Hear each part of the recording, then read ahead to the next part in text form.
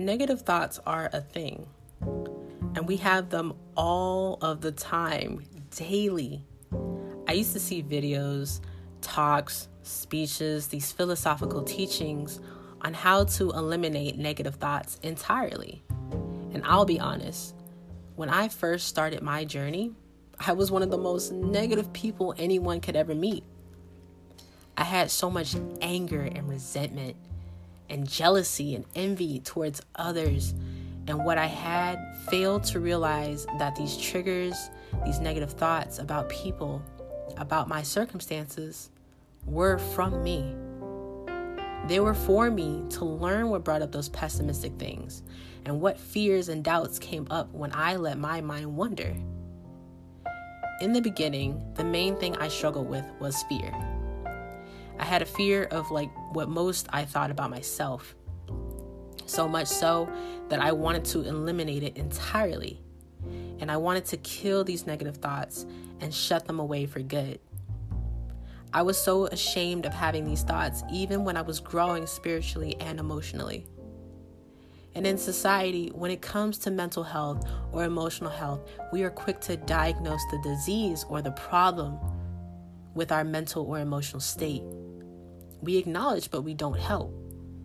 And we don't say that it's okay not to be okay, because sometimes that is a part of life. We will have emotions and thoughts that are not always pleasant or loving, and we have to be okay with that. If we aren't, then it gets worse, and this can sometimes lead to more serious mental health issues or emotional triggers and trauma. And having these negative thoughts or emotions doesn't make you or anyone else a bad person. It doesn't negate everything that you have worked hard to achieve in your own self-development. You are human, and negative thoughts are just as much a part of life as are positive ones. You acknowledge and you have a choice to either learn from them or repeat. And if you woke up this morning and you're bombarded by emails, by text, by kids running around, or if you're late for work or whatever it is, then yes, you are bound to be already stressed, what you are subject to thinking negatively and reacting more negatively. And while there's no way to stop these stresses or triggers, you can manage them. And if you are in a quiet place right now while listening to this, whether it's outside or in your home or wherever, I want you to sit. And I want you to gently close your eyes. Now think about your morning. How did you feel when you woke up? Did you feel happy, at peace, calm? Or did you feel agitated, on edge, or irritated? Now, I want you to be honest with yourself here.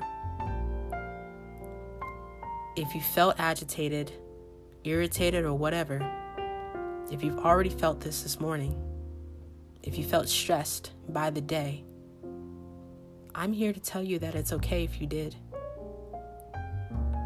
Now, while you still have your eyes closed, I want you to think about what you did this morning. Did you take time for yourself?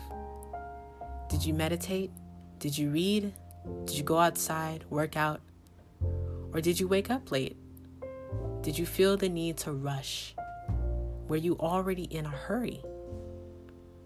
And again, I want you to be honest here. There is no shame with either scenario. Now, as you reflect on your morning, what thoughts and emotions came up for you? It could be anything. And if you're like me, you be thinking of 10,000 things that you already have to do today, or that one thing that irritated you so much that you can't seem to let it go. Whatever it is, I want you to see it. I want you to feel it. And really remember it and have it stay there as long as it needs to for you to acknowledge it. This is not for you to feel guilty, but to really be mindful of that thought and take it for what it is. There is no sugarcoating or trying to make light of it. Now imagine that you're in a room with this thought. It's like a rowdy house guest. Now, what would you do in this situation? Would you try to force it to leave? Or would you wait for it until it calms down and then try to talk to it? Now, see if you can talk to it. See if you can feel it, if you can hug it. And what I usually say for myself is, I understand what you're trying to show me, and I appreciate that. And I want you to know it's okay, and I see you, and I acknowledge you. Try to be compassionate here if you can. And then, when you feel ready, kindly tell it to leave, that it's time to go. And take a moment to really feel love while you're doing this. Take a deep breath and exhale. And while you're doing this, place your hands over your heart. Take this breath as many times as you need to. And then when you're ready, I want you to slowly open your eyes. Now, how did that make you feel? And it could have either calmed you down or not. And regardless of the result you have experienced, just know that even if this didn't work for you, you tried it. And that's one of the first steps of openness and acknowledgement. It is an everyday obstacle to manage negative thoughts and emotions. And while we never can truly eliminate them, there is always a choice. You can either stay there in that thought and repeat it, or you can acknowledge it, learn from it, and move on. Thank you for listening.